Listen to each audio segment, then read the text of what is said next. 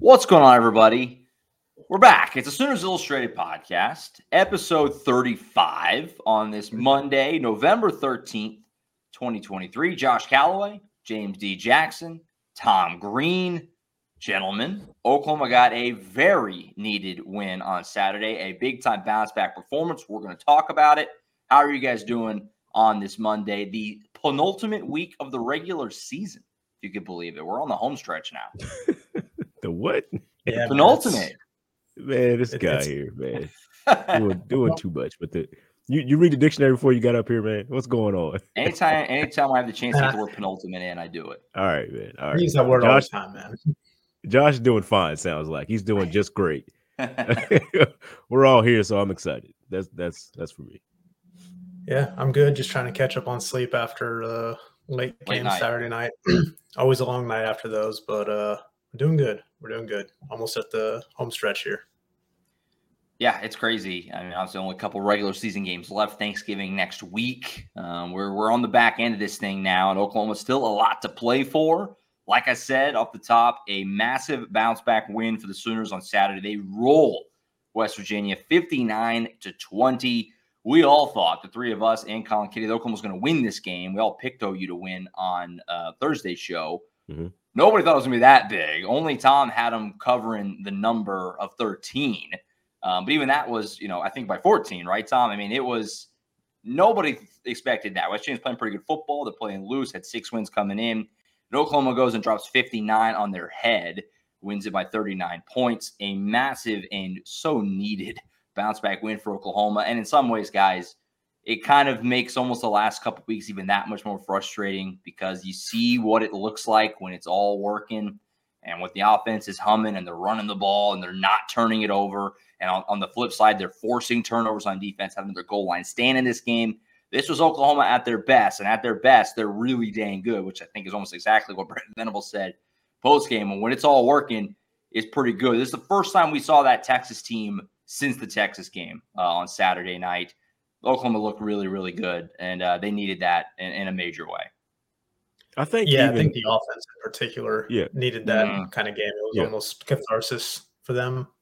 Another 50-cent word there for James. Since we're using our big words. I've heard that one. I've heard that one. But no, it felt cathartic for them offensively in a sense. Just the way everything was kind of running. I know Jeff Lebby's obviously been under a lot of criticism the last 2 weeks, 3 weeks, even going back to the UCF game, for just his play calling and how this offense looked at times, especially in key situations. But man, they came out on Saturday and just stepped on the gas and didn't let their foot off. They scored on 9 of their first 11 drives.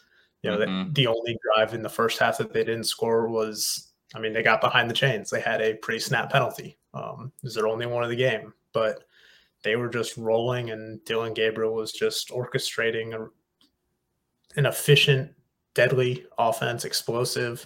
And man, Jeff Lebby was in his bag in this one. Mm-hmm. Yeah, I hope I'm not in the minority here. I know Josh has said, like, we haven't seen this team since Texas, like that type of performance. But it's like, I feel like that was even better than what they put against Texas because they had a couple turnovers here and there and didn't run the ball as well as they did in this game. Because, Dylan Gabriel had a good day against Texas running the ball. Right. But having your running backs being in there and having them be able to also help that situation, that was pretty good. That was pretty good overall. And Dylan Gabriel adds the 3 rushing touchdowns on top of that. So, I like the way they played throughout the entire game. As Brent Venables said, it was probably the best game they played throughout all 4 quarters on both sides of the ball, just this season. That looked pretty good from them. And this is what I was expecting. I said they would get better as the season got on. I hadn't really felt good about that prediction until just this last week. Yeah, no, for sure. And like you guys have, kind of said, the big winner of the day is Jeff Lebby, because the last 2 Mondays we've come on this show and after the last 2 losses and said, man, it's rough for the Lebster right now. He was public enemy number 1 in Oklahoma. And it's not like one game and all of a sudden, he's back in everybody's good graces. But, boy, he needed this. If you're going to be critical of it, and believe me, I've been as critical as anyone, you have to give credit where it's due. It was all working in this game. And that's even with Dylan Gabriel not being particularly sharp early in this game. A lot of throws behind guys and just kind of missing open guys early. He got it going. By about the middle second quarter, he started to button it up. But it was all, I mean, this was Jeff Lebby's day, and he needed it in a bad way. Oklahoma couldn't be stopped offensively. I mean, there was nothing West Virginia could do. They had no answers at the beginning of this game. Jeff Lebby needed a bounce-back game, and that, frankly, to me, was really remove the Arkansas State game. Does not even count, but remove the Arkansas State game. That's really as good as Oklahoma has looked offensively probably since Lincoln Riley left Oklahoma. I mean, it was all working. Run the ball, throwing it around to multiple guys. Drake Stoops went crazy. They got the tight ends involved. Hello, how about that? I've been talking about that all year. Austin Stardner was alive in this game, caught a touchdown even. It was all working. Nothing to complain about offensively, and boy, Jeff Lebby really needed that. Yeah, I think one of the things that really stands out to me looking back at this game, obviously we'll get into Dylan Gabriel's big game, I'm sure, and just kind of his record-breaking performance on that front. But you look at it, I think they only ran one side-to-side running play, and in the passing game, they only had two attempts behind the line of scrimmage. There was a lot more downfield passing. You know, Dylan Gabriel was 5 of 7 for 167 yards and a touchdown on passes thrown, 20-plus yards downfield. He was 10 of 16 for 187 yards and 4 touchdowns on balls between 10 and 20 yards beyond the line of scrimmage. Like, they were doing a better job at stretching the field, trying to go vertical as opposed to side to side, like we've seen them kind of, do so often, but struggle to do at times. So I think that was one of the biggest things that kind of just caught my eye in terms of what Jeff Lebby was doing from a game plan and play calling spot. I mean, it was humming. I mean, you give Jeff Lebby his props there, and the way that the Sooners actually executed the plays and things like that, because they've had their mishaps, false starts, having these bad situational penalties that's hurt them a lot, and they actually executed it well. And now you have 3 guys that have career nights. I mean, Gavin Sawchuk ran for the most yards he's ever ran for. Drake Stoops, we talked about him. He had back-to-back career nights, and then you got Dylan Gabriel, who somehow has the most touchdowns that a quarterback has ever had at Oklahoma in a single game, which is still mind-boggling with all the talent that's coming through Oklahoma. He's done it. So I mean, just a crazy performance from the OU offense, as we've been talking about a lot. And even Austin Stogner getting in there, Josh. I know that's your guy, man. You asked for it on the last pod. You asked for it. There it is. All year. It was amazing to see. And that's the main thing too, that you look at the stats and it's just like yum yum yum yum. Like, this is exactly what we've wanted from a distribution standpoint. The running game. Gavin Sawchuk 22 carries. Dylan Gabriel had 11, obviously, in the QB run game. He scrambles and things like that. They utilized that great. We'll talk about that more in a minute. But after that, they let Gavin eat. Like, they rode one guy. They let one guy get into a rhythm, and he got going, and they just kept feeding him. And it worked all game long, 6 yards a carry for him.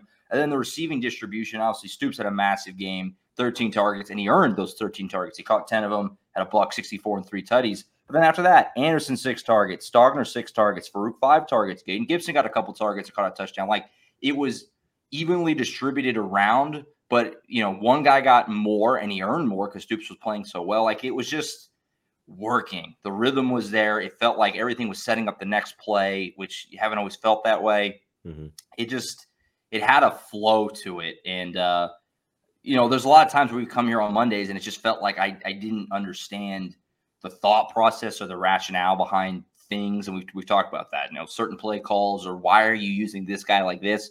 I didn't have any of that. I felt like everything was done and every player was used the way you would think they would be used to get the most out of them. Farouk was in the backfield again.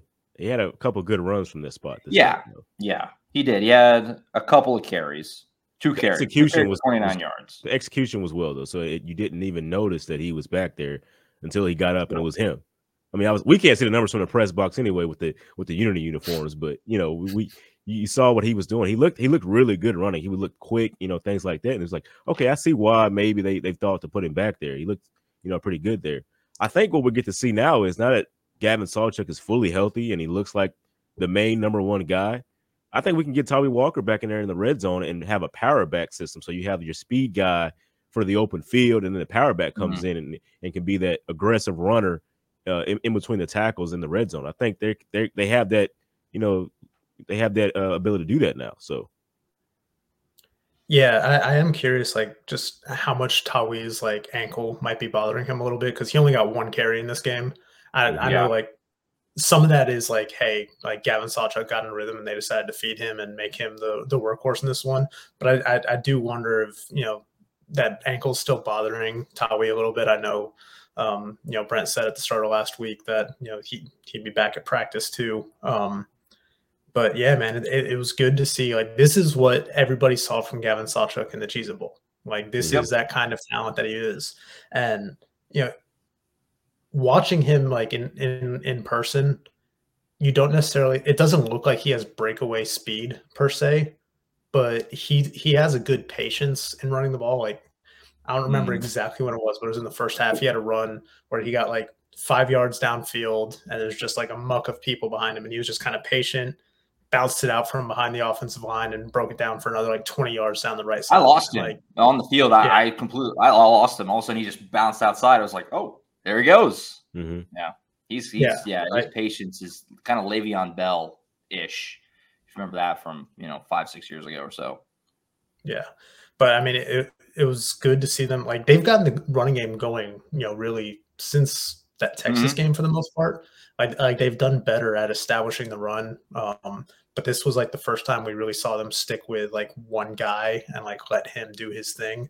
And again, we mentioned Dylan Gabriel, 11 carries, really 9 because 2 of those were sacks, but 9 carries for 50 something yards and 3 touchdowns. Like, when they're able to get him involved in the run game, it just opens up lanes and makes this offense more complete.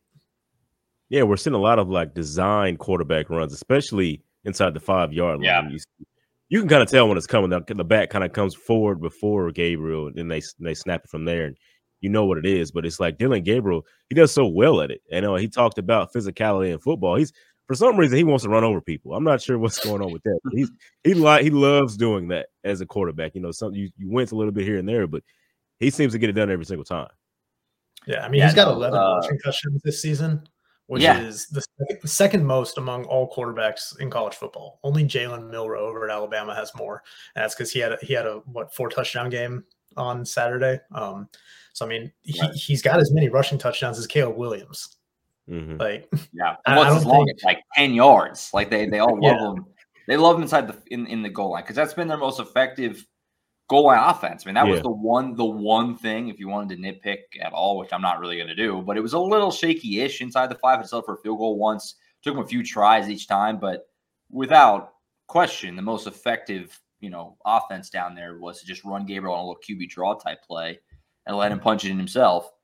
Dylan Gabriel, obviously phenomenal, like James mentioned. 8 touchdowns in this game. OU record.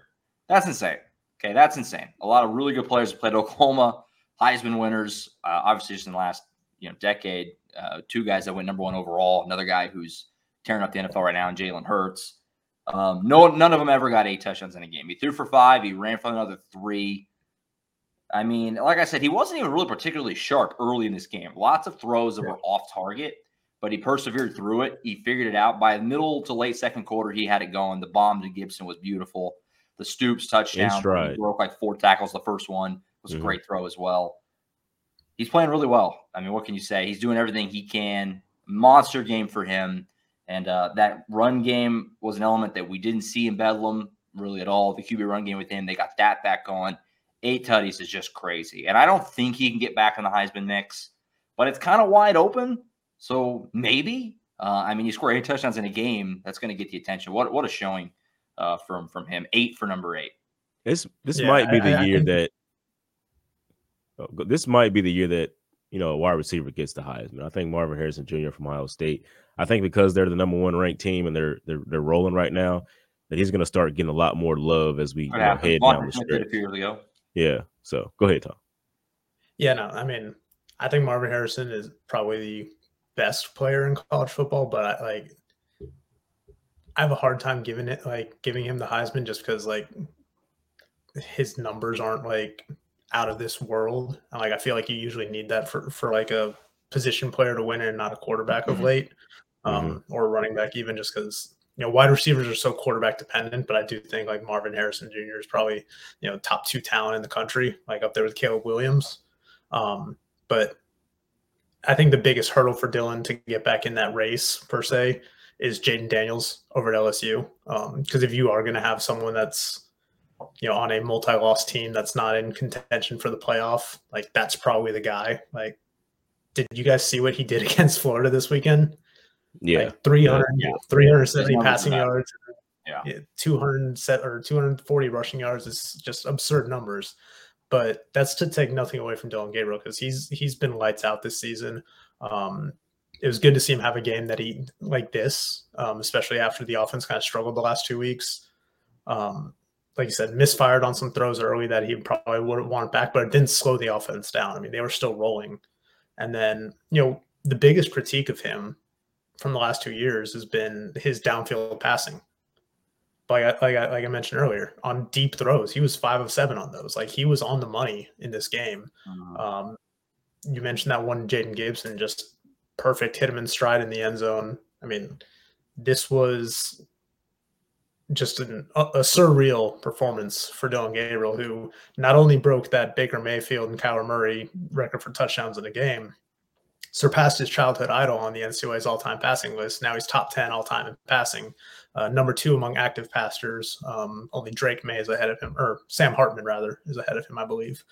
But yeah, I mean, did what he's been doing his whole career, just putting up numbers. And like this was the optimal version of Oklahoma's offense that we saw on Saturday. We got to go out to practice before the season. And that pass to Jaden Gibson in the end zone is like exactly what we saw them working on in practice beforehand. I have a couple of I think Josh has a couple of videos. He uploaded them throwing that pass into the end zone, just like into the back of the end zone. And it's just like you saw it come like to realization right there. Like it just it finally got a chance to really do it. And it was perfect execution. It was perfect there. Now, I think when we're talking about the college, the Heisman and things like that, the fun part about this year is that seems like every time we come on here, we name a different guy. Like it's like each week is like, oh, this guy wide open. Yeah, it's just like that's the fun part about it this year. There's no like, okay, he's gonna win it, and there's nothing to talk about. That's the fun part, and so that leaves you room for Dylan Gabriel to get back in there. Tom had talked about it. I mean, having the performance that he had just this week, if he can continue that, a team that's 10-2, you can win a Heisman with that record. You can definitely do it. I mean, we saw Caleb Williams do it last year, right? They were 10-2, correct? And so, just having situations like that. 11-1.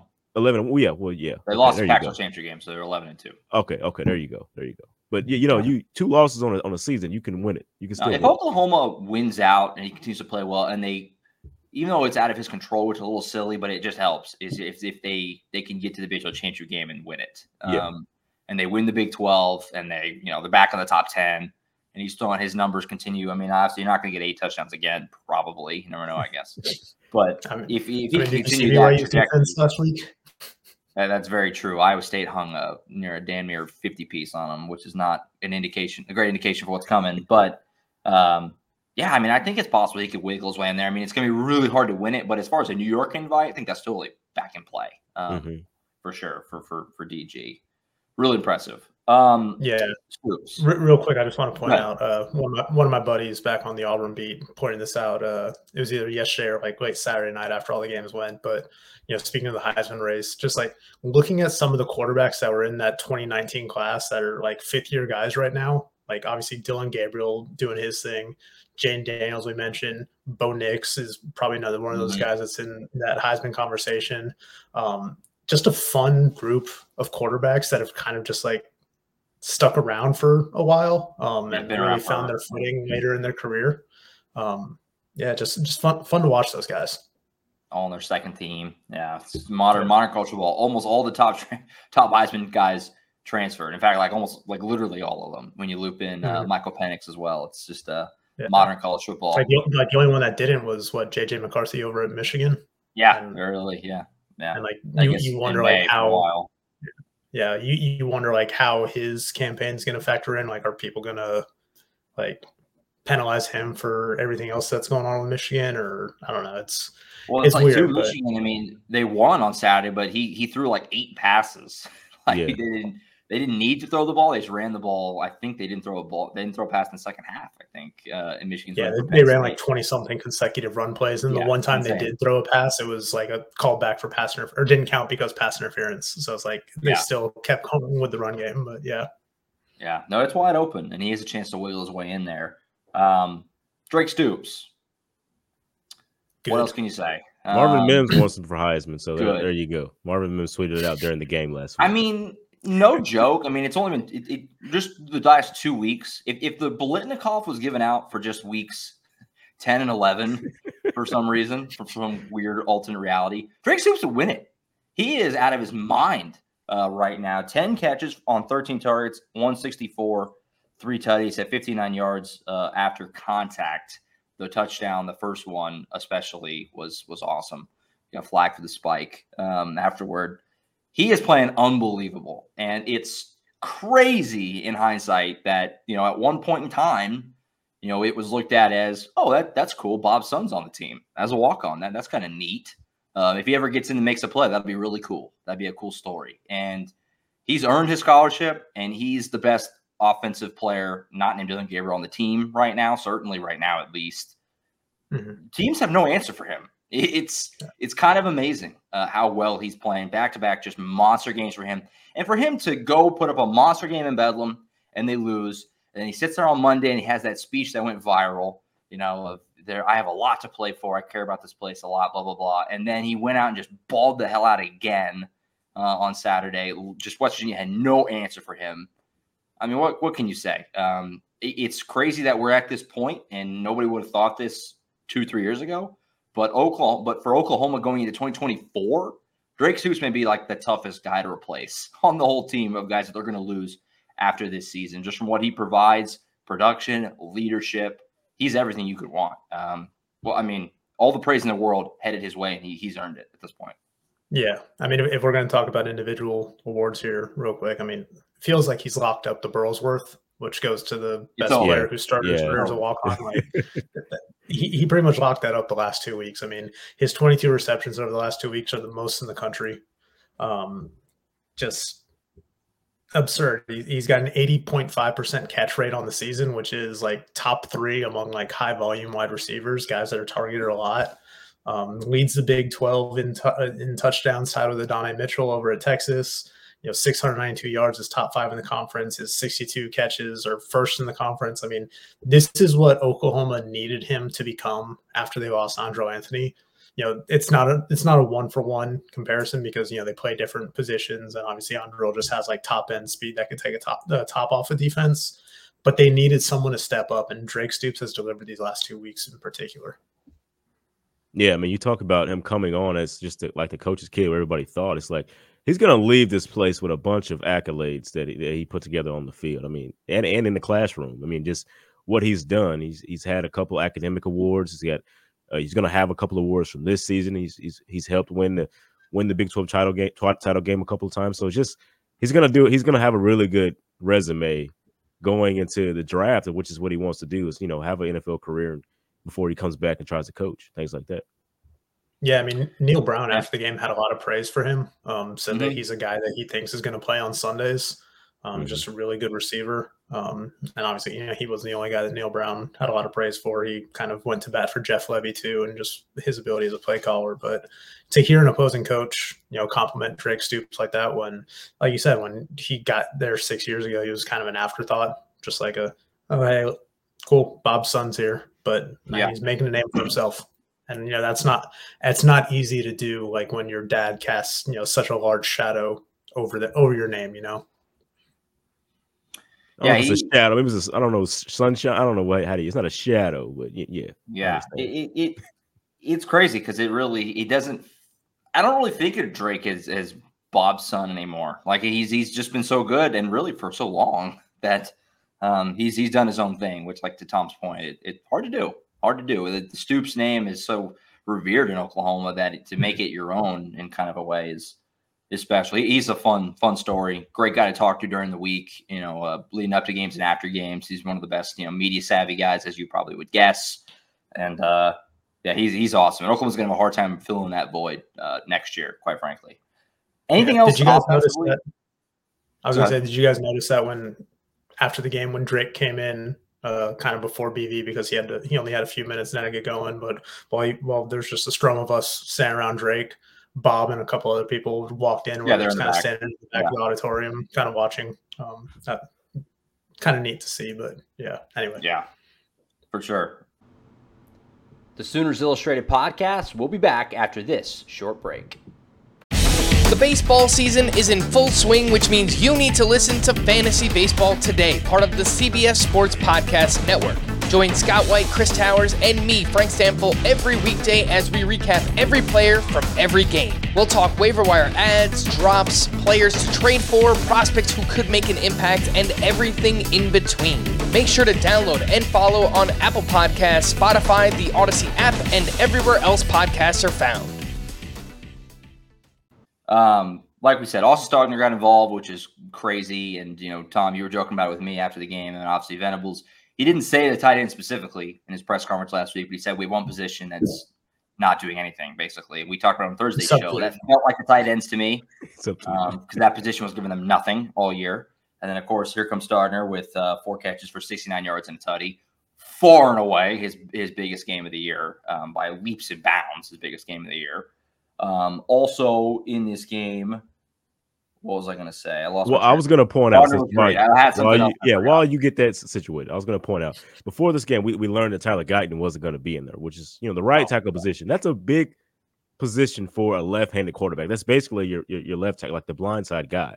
And so there was some like, oh, what in the world? What's going to happen now? Because he's your best offensive tackle this season. I mean, he was that good, and we didn't know he wasn't going to be out there. So, Oklahoma native Jacob Sexton came in out of Deer Creek, and it had a pretty good game. I mean, it wasn't a lot of sacks that was given up. I think only one for OU in that game. So a pretty good game from OU and their offensive line as well. When you talk about everything that the offense did, you want to give that offensive line their props as well and what they did out there, especially Jacob Sexton coming in and playing that right tackle position, because that's not typically where he plays. Is that right, Tom? I think he plays on the left side of the ball. Yeah, he usually plays on the left side.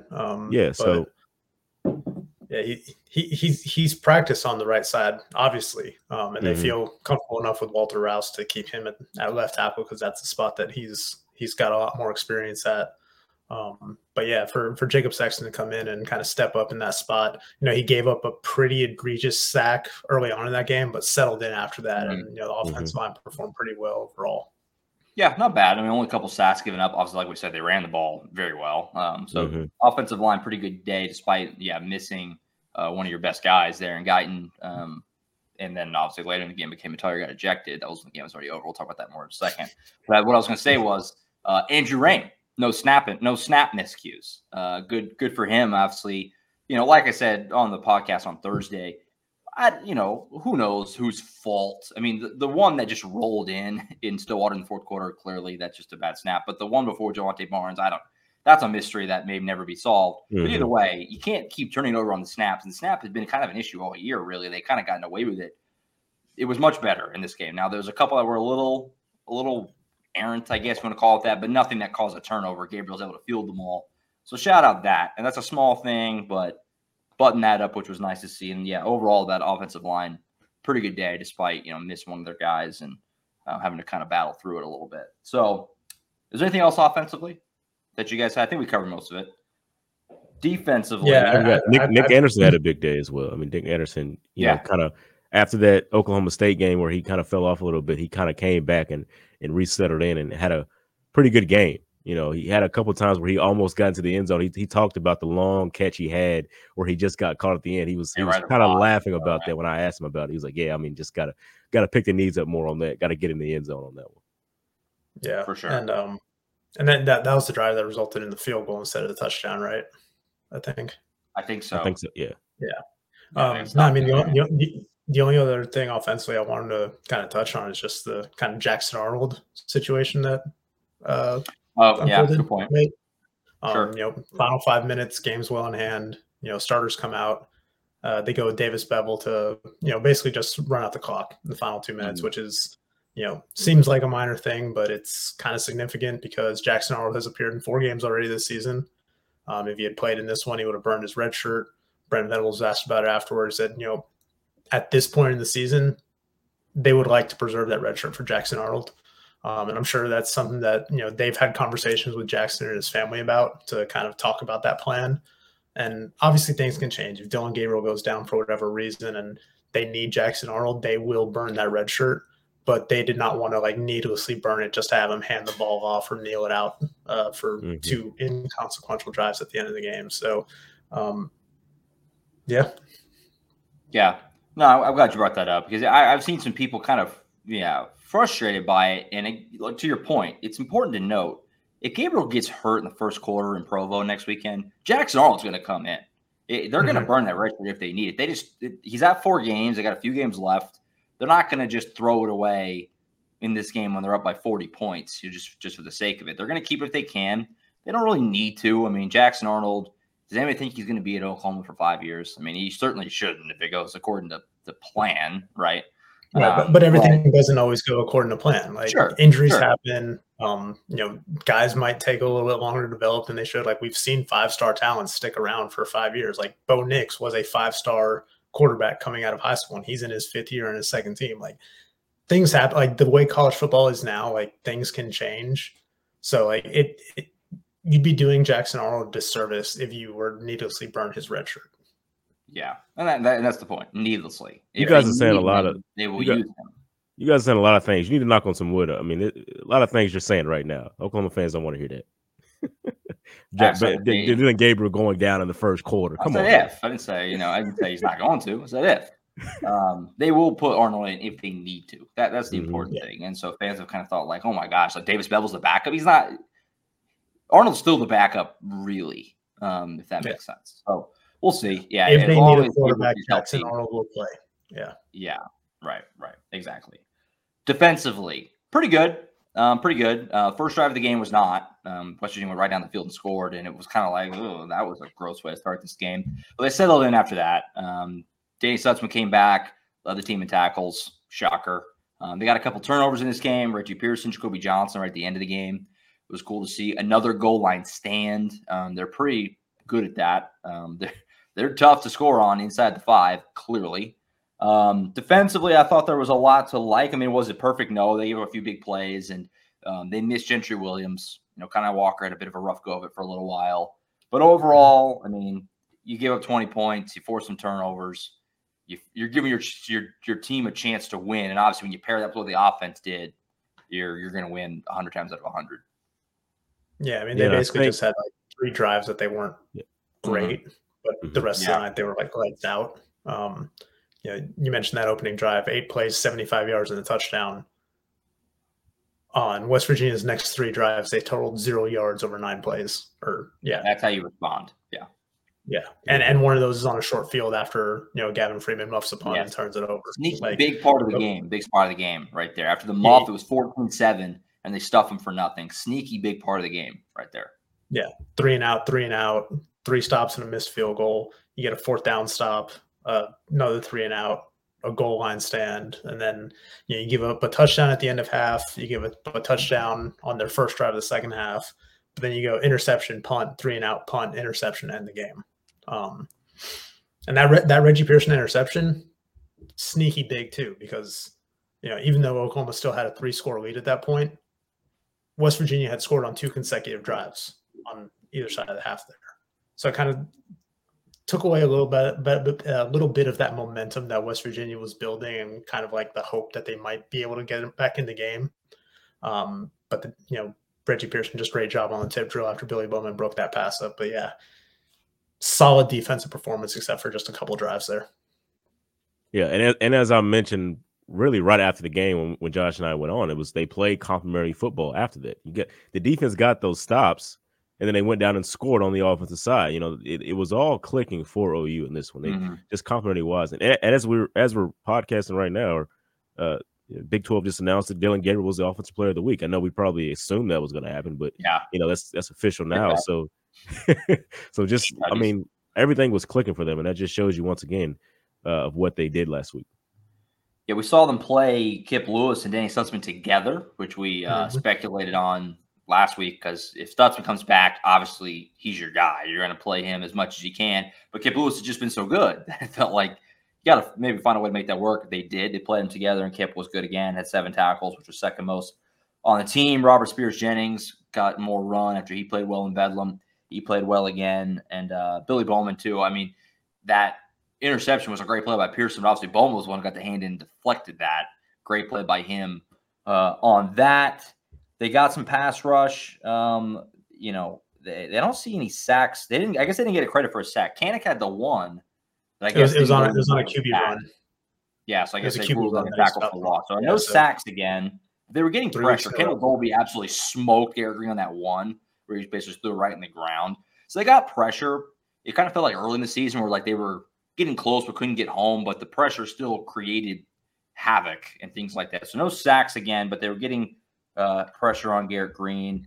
Green didn't really hurt him with their legs. I know we were kind of talking about that. We were, I don't know if worried is the right word, but, you know, it was something that hurt him last year. And Green, 10 carries for 31 yards. He didn't really hurt him.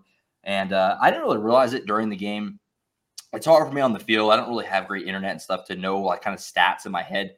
But I was kind of – he got back afterward and he completed 10 of 27. Like that, he didn't know what he was even looking at, basically. Yeah. So overall, I mean, statistically, obviously, really nice. And they didn't really get hurt in any area consistently in this game. Mm-hmm. Yeah, I mean, like you said, Kanai struggled. Like they targeted Kanai like 7 times. You know, gave up 3 receptions, but it was like 70 yards, including that deep one that kind of came right before the goal line stand, I believe.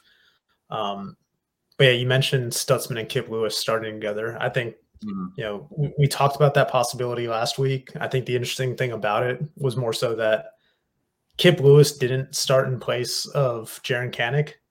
Stutzman started in place. Like Stutzman moved over to the Mike linebacker spot while good point. Kip Lewis stayed at will.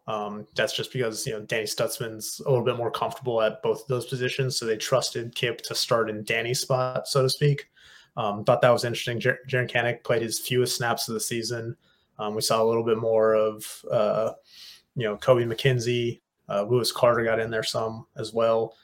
So they rotated some guys. But yeah, third week in a row without a sack, but you know, again, they got pressure. Kendall Dolby coming off on the corner there on third downs like 3 different times to apply pressure was just huge.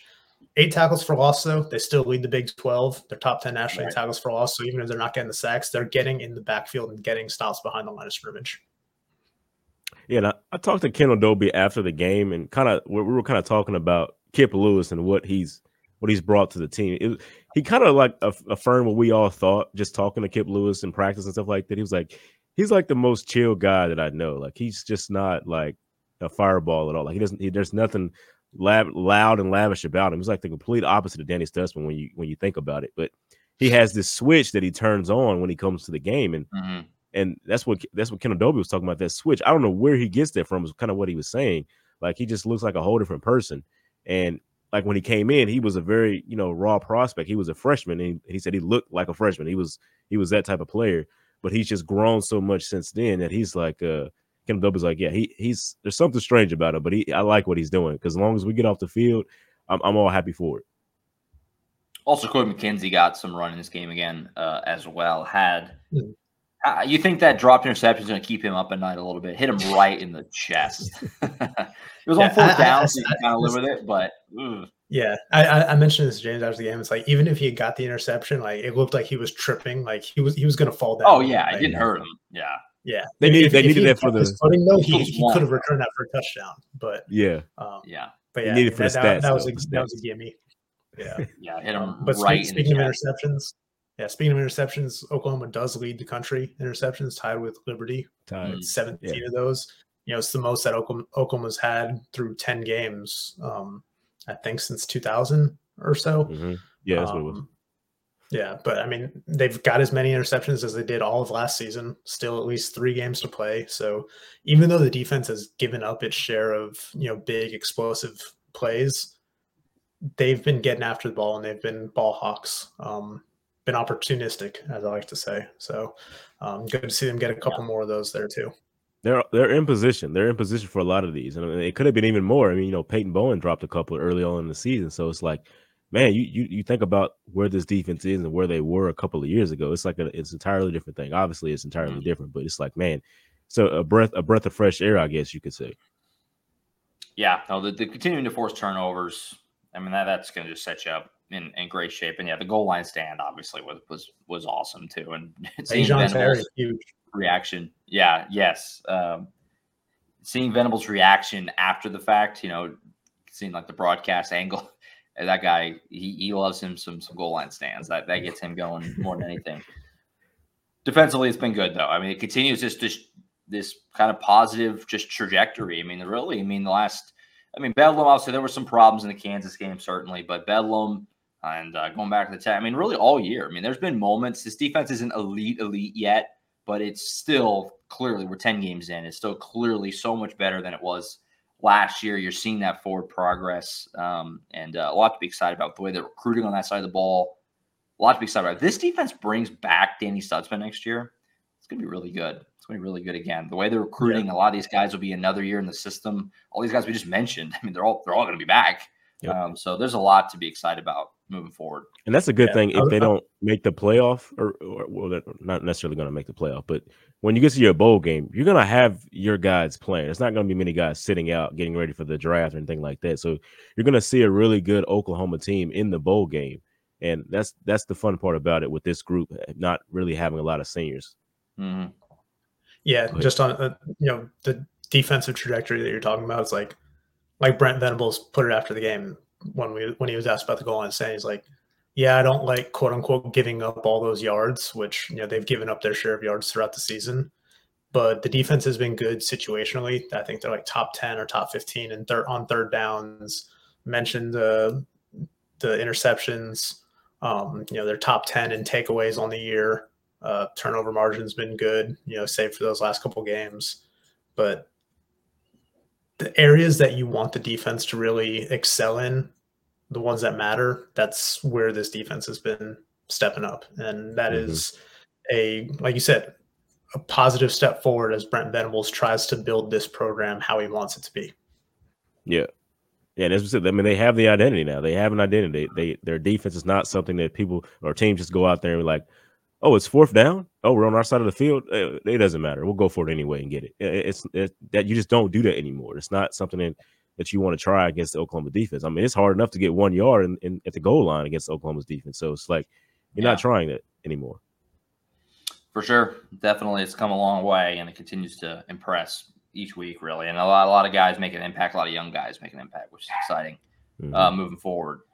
So as we look ahead now, BYU this weekend, BYU is not very good. They're 5-5. We mentioned it kind of in passing there earlier. They got just housed at home by Iowa State last weekend. They have a few really ugly losses. TCU absolutely hammered them as well. So it hasn't been a great first year in the Big 12 for Kalani Sitake and BYU. As far as the Big 12 race goes, Oklahoma got a lot of help on Saturday. Kansas lost at home to Texas Tech. And Oklahoma State got absolutely destroyed by UCF in Orlando. Now, the best way I can describe it is I'm pretty sure Oklahoma does not control their own destiny still at this point. They still need some help. Yeah. But they got a lot of help on Saturday. You got a couple more weeks to get more help. The tiebreaker scenarios are crazy confusing, and it really we'll have a much better idea after this weekend when you have just one game left, and it's more like, okay, who actually is still left in the running? Because technically there's still a lot of teams left still in the mix. But the important thing here is Oklahoma is very much alive in the Big 12 race. If they win these next 2 weeks, they're going to have a shot. So how are you guys kind of, looking at things spinning forward here? Oklahoma's got a shot here in the Big 12. It's going to be fun last couple of weeks. Yeah, I was playing with that kind of Big 12 simulator this morning. Everybody's getting acclimated with that thing right now. Yeah. And I think even after I ran through some scenarios, I still missed a few, and it's or just tripped over when I was doing it. Because like you said, because you have 2 weeks of games, there's a lot of different permutations that can go through there. But Oklahoma's still alive. I think their best bet is to hope that Iowa State beats Texas. And then kind of see where things play out from there. But there's possibilities where you're going to get a Bedlam rematch. There's possibilities where you're going to get a Red River rematch. I think there's even a possibility where it's Oklahoma, Iowa State, or Oklahoma, K-State. There's lots of things that can happen these next 2 weeks. We'll see how it plays out. But most importantly is Oklahoma needs to take care of business. If they cannot afford another loss, if they lose another game, they're out of it. 2 favorable matchups, BYU and then TCU. Oklahoma's probably, I know a lot of fans aren't happy about the 11 a.m. kickoff for BYU, that 10 a.m. locally out in Provo, but crazy. It's kind of helpful for Oklahoma because you have a short week with TCU on Black Friday after that. So It is. Yeah. Getting back earlier is more helpful than having a night game or an afternoon kickoff there in Utah. Lots can happen. We'll know a lot more next week, but bottom line is Oklahoma needs to handle its business. And even if it doesn't make even if it wins out and it doesn't make the Big 12 title game, 10-win season is still very good from where this program was a year ago. Yes, they'll lament those 2 losses and the missed opportunities on the road if they don't make it to the championship game. But again, handle business and you're set for a really, really good season regardless. Yeah, and that's the crazy thing about how this all plays out, because who they lost to is what hurts them the most. Like they have the second best record in the Big 12 when you not just between Big 12 teams, but overall record. And that's why they're second in the top 25 AP poll in the college football playoff poll. It's just the teams that they lost to. So now you have to worry about who were the common opponents if they all end up tying. Who were the common opponents they all played, and where do they end up in that? Now, usually that settles itself out because you play everybody in the Big 12. But this season, it's like you don't play everybody. So Oklahoma didn't get to play Kansas State. And so that makes a difference with how this is going to work. So that's why it's this season alone is the most confusing time we've had in the Big 12, because it's just us trying to figure it out for the readers and things like that. It's a lot more hectic this time around. Yeah, it can get down to the number 6 tiebreaker if you have multiple teams there for one spot, and it's just a mess. And it's let's get through this weekend, and then it'll be a lot easier to figure it out, hopefully. We're gonna get a Friday Night Lights coin toss, I think, here in a minute. We're gonna get to that situation. Yes. Nothing better encapsulates how insane the tiebreakers are than the fact that if it's Oklahoma, Oklahoma State, and Kansas State, 3-way tie for one spot, even though Oklahoma State beat OU and they beat Kansas State, it doesn't, since OU and Kansas State didn't play, the head-to-head doesn't mean anything, and it would come down to another tiebreaker that I think would actually favor K-State, which is I think so. Crazy. Oklahoma State has a right to be very upset if that's how that goes. But it's going to be a mess last couple of weeks. Excited for it. Any early thoughts on this game, by the way? Like you mentioned, Tom, 10 a.m. local in Utah. That's crazy. They play 10 a.m. local now. They've done it before. They did it for USC Colorado earlier this year. They did the same thing to them out there in Boulder. They made them play at 10 a.m. local. 10 a.m. local, that is, get the breakfast going. That's as early. It's certainly the earliest game I'll have ever. I was talking to Mike Cowk, obviously most OU fans know after the game, been around the OU program for a long time, sports information director for OU football, associate AD. I asked him, you've been around a long time. 10 a.m. local? You ever done 10 a.m. local? And he was like, no, we've never done 10 a.m. local before. It's going to be different for everybody coming up this weekend, I think, in Utah. But early thoughts on this game? Obviously, Oklahoma's going to be a big favorite. Yeah, I think they opened as a 24-point favorite yesterday at most sports books. And watching the way Oklahoma looked on Saturday, and B, how bad BYU's defense looked, that sounds about right. 24 is still a lot to cover in a conference game for a spread. So we'll see, but I would expect Oklahoma to win this one pretty easily with just the way BYU's been playing, and the fact that it's not a night game in that spot. But I'm excited to get out to Provo. That the view from that press box in that stadium, kind of just nestled in the mountains, cool. Man. I'm hyped for that. It's kind of the road trip, outside of Red River that I've had circled on my calendar all season for what I'm excited, because I like the state of Utah. I think it's a beautiful state. And just excited to get out there and get an early game in. Going to be an early wake up call for us from Salt Lake City to get down there to Provo, but it shouldn't be too bad. Yeah, it's going to be a different scene, a lot different scene. And that's the thing. You want to come out, and I feel like I say this every time, because OU's been the favorites in all these games. You want to come out and win early. You get on top of them early, because this is the championship game for a lot of teams. When OU comes to town, this is the championship game for them. That's what Kendall Dobie also said to me. It's you saw what they did when they beat us. The fans running on the field and breaking the goalposts. It's a big deal just to beat OU. So you're going to get the best game from BYU. You're going to get a better game than you've seen this year. So it's you got to get on them early and let them know that who you are and what it takes to be this good. You got to get on top of them early. So that's the key once again. As long as Oklahoma doesn't beat themselves, they'll be just fine in this game. No penalties, no headaches, just control what you can control and do your job, and you'll be fine. No, I mean, this is a season-saving spot for BYU. Certainly, like I said, it's been kind of a rough year, first year in the Big 12, but they're 5-5, so they need one more win to get to a bowl. If you go beat OU at home and you storm the field, that's kind of your big, all right, we're going to be fine, kind of thing moving, into the future of the conference. So they're going to get their best shot. That's part of OU going on the road. That's part of why, I love covering OU. One of the best parts is that you always get to see the other team's best game day that they can possibly provide because everybody gets up when OU's in town. And so that'll be exciting, and I look forward to it on Saturday as well. Hopefully it's not too cold in Utah. It looks like it's not going to be awful. It'll be pretty cold, but not awful. And, man, that's going to be an early wake-up call, 10 a.m. kick on Saturday. All right, that's it for us. Obviously, Thursday show, we'll be back. Colin Kennedy will also be on the show to hit some recruiting news, and we're going to full preview of the Sooners and the Cougars on Saturday in Provo, Utah. So be on the lookout for that one. Oklahoma.247sports.com. Tons of post-game coming out of the weekend. And obviously, we're now turning the page to the next one, Oklahoma BYU on Saturday. Lots there for you. Also, basketball season is off and running. Both the men's and women's teams off to great starts. We'll get into that a little more on the Thursday show as well. So be on the lookout for all that kinds of great basketball coverage on the site as well and on the YouTube channel. That's it for now. We'll see you back here on Thursday for the next edition of the Sooners Illustrated podcast for Tom Green and James D. Jackson. I'm Josh Calloway. We'll see you then on Thursday. See you.